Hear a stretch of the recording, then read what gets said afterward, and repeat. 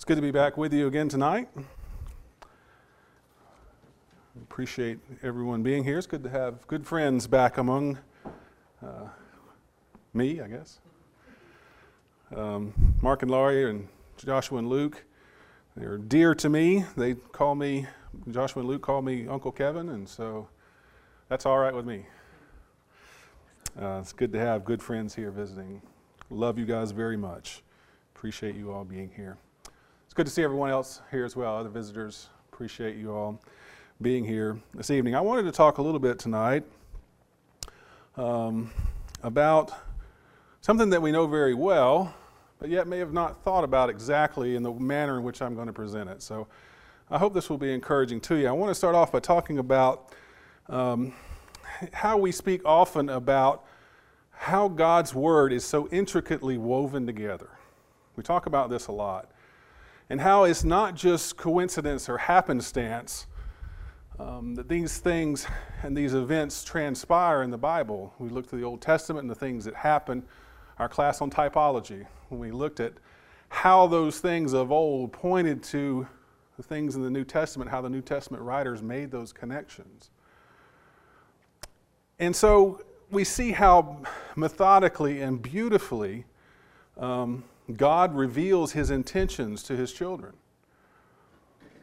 and how he uses recurring themes and symbols to demonstrate the full meaning of something over time. Something may be introduced like Melchizedek early in the book of Genesis, and then all the way to the Hebrew writer. He picks up on Melchizedek again and makes that connection with Jesus Christ. And that's not just by chance. That's not just coincidence.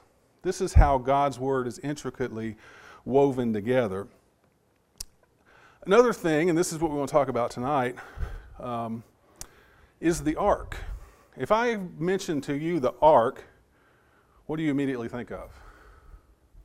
Noah's Ark, probably, right? Probably think of Noah's Ark. What's the second thing you think about? If the Ark of the Covenant. So when we hear that, we think about that and we understand, but there's one ark in between those two, and we're going to bring that out here as we talk here in just a moment. But what I'd like to talk about tonight are indeed three arks. So, as we mentioned, the first ark we normally think about is Noah's Ark. We understand God gave a commission to Noah to build an ark, and we know that story very well. We've probably known it since we were kids, right? And then, as we mentioned, there's the Ark of the Covenant, and that was built to house the covenant. And it will eventually house a few more things as well. But its main purpose was to house the tablets that Moses brought down from the mountain. But I mentioned there's one in the middle of all these, or both of these, and that's the ark that carried the baby Moses. You remember that story? And in your translation in your Bible, we'll get there in just a minute, Exodus chapter 2, it might say a wicker basket or chest or something along those lines, but in reality it's an ark. So we want to look at these three and compare and contrast some things about these three arks, and then we'll make some application of what it means to us today. And again, keep in mind how the Word of God is so intricately woven, and how God uses these things to carefully and methodically and over time reveal what the true meaning of these things are. So let's talk about first about the construction of each one of these. Remember with Noah's Ark, God gave him very specific plans on how to build it. He told him he was to use gopher wood, right? He told him he was to build certain rooms inside of it. And remember what he said, to cover the inside and outside of it with pitch. He said that it was to be 300 cubits long by 50 cubits wide by 30 cubits high. And there was to be a window, 1 cubit from the top. And there was to be a door on the side, and there was to be 3 decks. It's very specific in the plans that God gave Noah to build the ark. Now, as we mentioned with the ark that carried the baby Moses, there in Exodus chapter 2 and verse 3, it was an ark. I think the New King James and maybe the Old King James uses the word ark. New American Standard says wicker basket, with a note that basket just means chest. But look there what took place. Covered over with tar and pitch. Why? We know why, don't we? Because we want to make it watertight. Just like the Noah's Ark was covered over with tar and pitch to make it watertight. And there's a detail in there that says that Moses' mother put him inside of it. It may seem like obviously, but she put him inside of it, and then she set it in the reeds among the bank of the Nile River. We know the story about what happens there. How he would be discovered, and Moses would go on to be raised by Pharaoh's daughter. What about the Ark of the Covenant? Again, very specific instructions on how to build the Ark of the Covenant. It was to be made of acacia wood. The Ark of Noah's Ark was gopher wood. The Ark of the Covenant is acacia wood. No, nothing symbolic or anything about that, but just the specifics in which God commanded these things to be built. It was to be 2.5 cubits long by 1.5 cubits wide and 1.5 cubits high. And it was to be overlaid with pure gold. I think it's interesting that all three of these have an overlay. But the Ark of the Covenant was to be overlaid with pure gold, and it had a gold molding around it. It was to have 4 gold rings on the 4 feet. And in those rings, there were to be poles made of also acacia wood that would be inserted into the rings, and that's how they would carry the ark. Now, that's an important detail, especially to Uzzah, remember? Remember when they were going to move the ark on the cart? They built a new cart to move the ark, and the ox stumbled, and Uzzah put out his hand to steady the ark, and God struck him dead. It goes back to this, that God had specific instructions on how these things were to be built and how they were to be transported. The testimony that God was going to give to Moses was to be placed inside of it. And then on top was going to be the mercy seat. And there's a whole other details there in Exodus 25 about the mercy seat, about the cherubim with the wings stretched out and touching each other. And there's more detail to that, but for sake of space and time, we'll stop there. But you see how specific, especially the Ark of the Covenant and Noah's Ark. Keep that in mind as we go along. Now, with these arks, there was a purpose for building them, wasn't there? And with each one of these things, with each one of these arks, the purpose for building them was deliverance. For Noah's Ark, it was to deliver the 8 souls, Noah and his 3 sons and their 3 wives and Noah's wife. They would be delivered through this catastrophic flood that was going to overtake the whole world. Deliverance for Moses, initially for him. Remember, there was an edict had gone out from Pharaoh that all the male children were to be killed, they would be thrown into the Nile River. Not in a basket, just thrown in the Nile River. So that was initially deliverance for Moses, but eventually it would be deliverance for the children of Israel, because Moses would be their leader. And for the Ark of the Covenant, there's deliverance as well. And that's the deliverance of the commandments of God being in the ark, and what the ark would represent.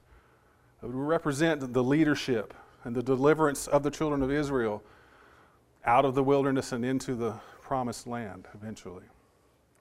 So each one of these had its purpose of deliverance.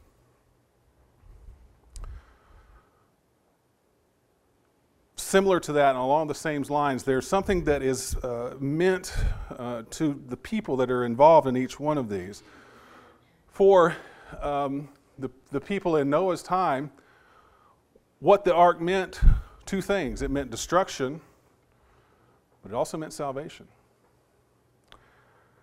In Hebrews chapter 11 and verse 7, It says, by faith Noah, being warned by God about things not yet seen, in reverence prepared an ark for the salvation of his household, by which he condemned the world and became an heir of righteousness, which is according to faith.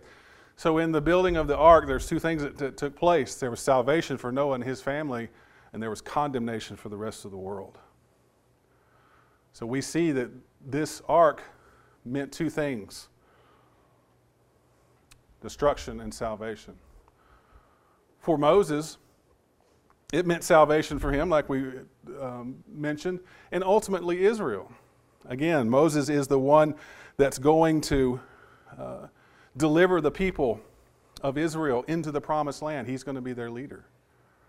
Of course, we know he's going to fall just short of that, and Joshua is going to take over and actually lead them into the promised land. But Moses was the one that was commissioned to lead the children of Israel out of Egypt. And we see the story there in Exodus chapter 2 and verse 10 about the Moses and the ark that he was put in. And what about the Ark of the Covenant? Again, this is God's presence, and this is the leadership that God would provide. In Exodus chapter 25 and verse 22, it says, there I will meet with you, and from above the mercy seat, from between the two cherubim which are upon the ark of the testimony, I will speak to you about all that I will give you in commandment for the sons of Israel. This is where God was going to meet with the high priest. And he was going to give them the commandments that they needed in order to serve him. So this is what it meant to the children of Israel, for the Ark of the Covenant. One thing I find interesting about these three arks is the next thing that they have in common, and that is that they all three have a connection to water.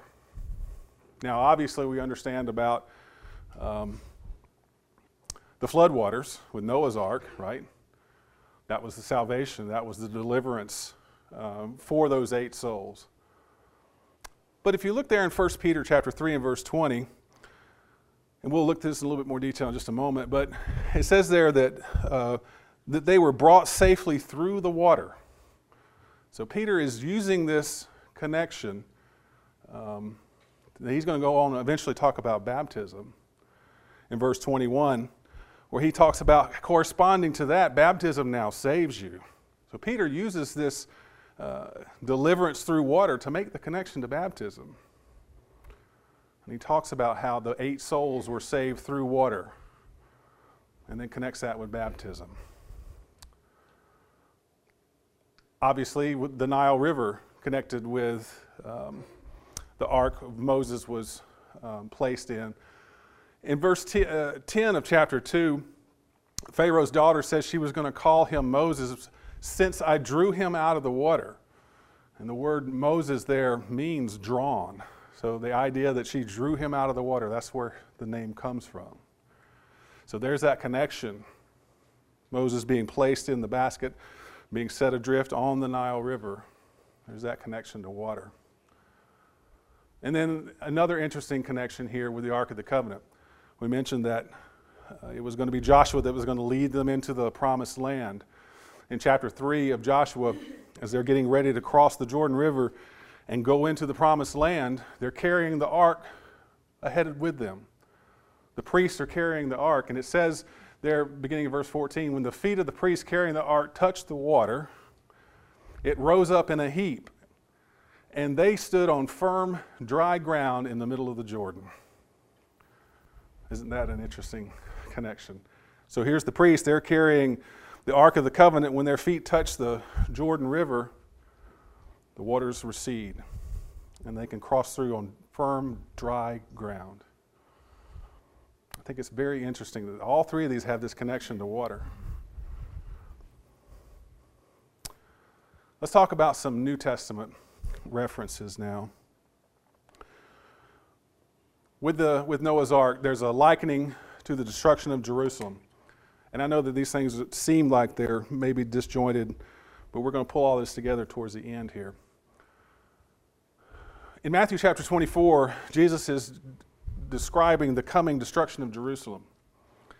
And he uses the times of Noah as a way of explaining what's going to take place. It says there in Matthew 24, beginning around verse 36, "For as in the days before the flood, they were eating and drinking, marrying and giving in marriage until the day that Noah entered the ark. And they did not understand it until the flood came and took them all away. So will the coming of the Son of Man be." He's using that connection of those in the days of Noah that were going on about their lives. Eating and drinking, marrying, being given in marriage. Until when? Until Noah entered the ark.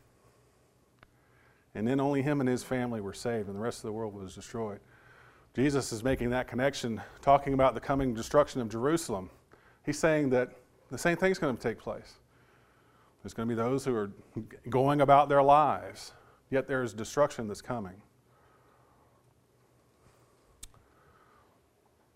The Hebrew writer uses the Ark of the Covenant to talk about how it was a symbol for the old law. He says there in chapter 9 and verse 9, he's talking about the tabernacle containing the Ark of the Covenant. He says, "Which is a symbol for the present time. Accordingly, both gifts and sacrifices are offered, which cannot make the worshiper perfect in conscience." The Hebrew writer is using the Ark of the Covenant to symbolize the old law. And the whole argument in the book of Hebrews is how the old law has been fulfilled. And now the new law, the law of Christ, has come in.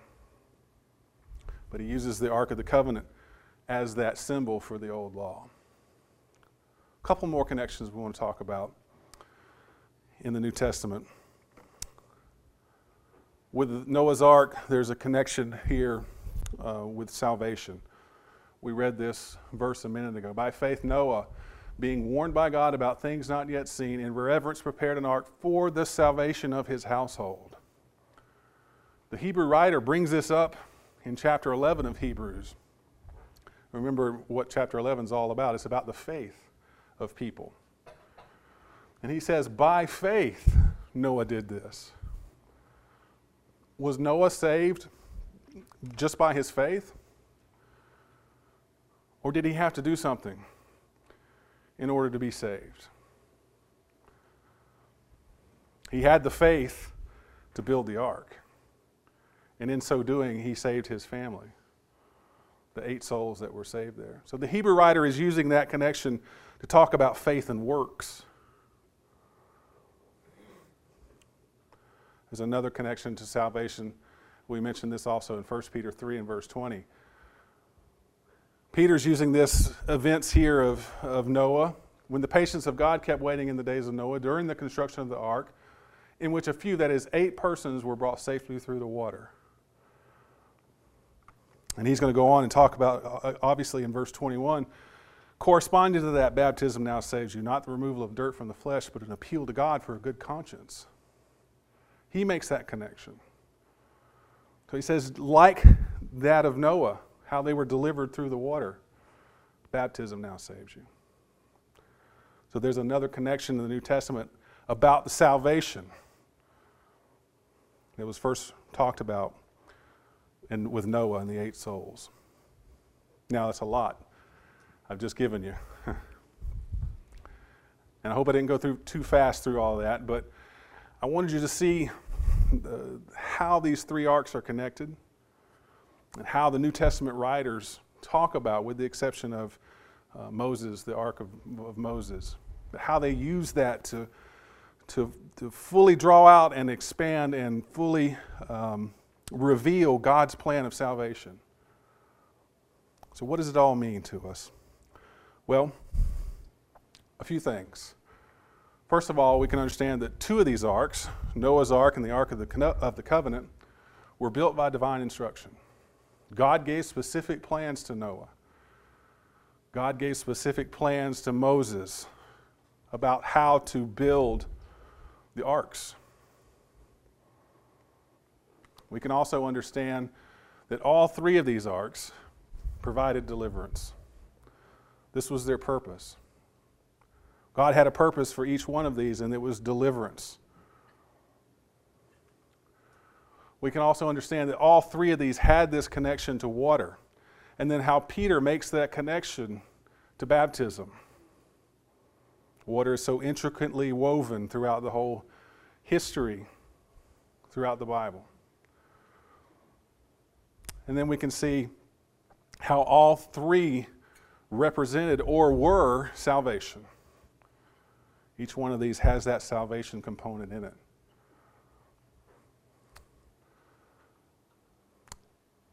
In Revelation chapter 11, verse 19, it says this, "And the temple of God, which is in heaven, was opened, and the ark of his covenant appeared in his temple. And there were flashes of lightning and sounds and peals of thunder and an earthquake and a great hailstorm." Now, isn't that interesting? We come all the way down to Revelation as John is having his vision, and he's being shown these scenes in heaven. Starting in chapter 4, he says a door was opened into heaven, and he sees the Ark of the Covenant appear in the temple. In Homer Haley's commentary on the book of Revelation, he writes this about this particular verse. It says, as the section begins with the door opened in heaven, that is chapter 4 and verse 1, that's when John has seen and been given the messages that are to go to the 7 churches of Asia. Chapter 4 begins a new section in the book, and he talks about how a door was open and he was able to look into heaven. It says, as the door was opened in heavens, in chapter 4, verse 1, so it ends with the temple in heaven open that he might behold the ark of God's covenant. The presence of God in the ark of his covenant assured his people that he would remember and keep his covenant with them. God was giving assurance to his people that whatever might come, he would keep his covenant with them, for it is ever before him. So I think it's very interesting that as John is seeing this revelation, that he sees the Ark of the Covenant appear in the temple of God. And what does it mean? It means that God is going to keep his promise to his people. Why? Because it's ever before him. It's there in the temple, represented by the Ark of the Covenant. God keeps his promises. He kept his promises with the children of Israel. And he keeps his promises with us. It means that we can trust that God's promise of deliverance still holds true. It means that salvation is available to us. Just as it was for Noah, for Moses, for the children of Israel. It means that he purposely designed a plan by which we can access that salvation. God gave specific plans to Noah and to Moses about how to build these things. God has given us specific instructions as well, how we might come in contact with salvation. And we know what that is. By hearing and believing and repenting, confessing, and then being baptized. That's how we come in contact with the water. And that's how we are saved. But it also means that we have to take an active part in that plan. Paul posed the question again. Was Noah saved strictly by his faith? Or was it by the faith that he built the ark? We have to play a part in our salvation as well. We have to do those things that we have been commanded to do. James sums it up this way. Show me your faith without works, and I will show you my faith by my works. There is that connection of faith and works. Yes, we have to have faith. As we mentioned this morning in our lesson, without faith it's impossible to please God. But there's something we have to do as well. We have to have a faith that motivates us to act. It motivates us to come in contact with the baptismal waters. So if you're not a child of God, you're not in that relationship with him. You haven't come in contact with the waters. If as a child of God you're stumbling, and maybe you have fallen in your service to him, we offer this invitation now as we close the lesson. Whatever your needs might be, you can let them be known by coming forward as we stand and sing to encourage you.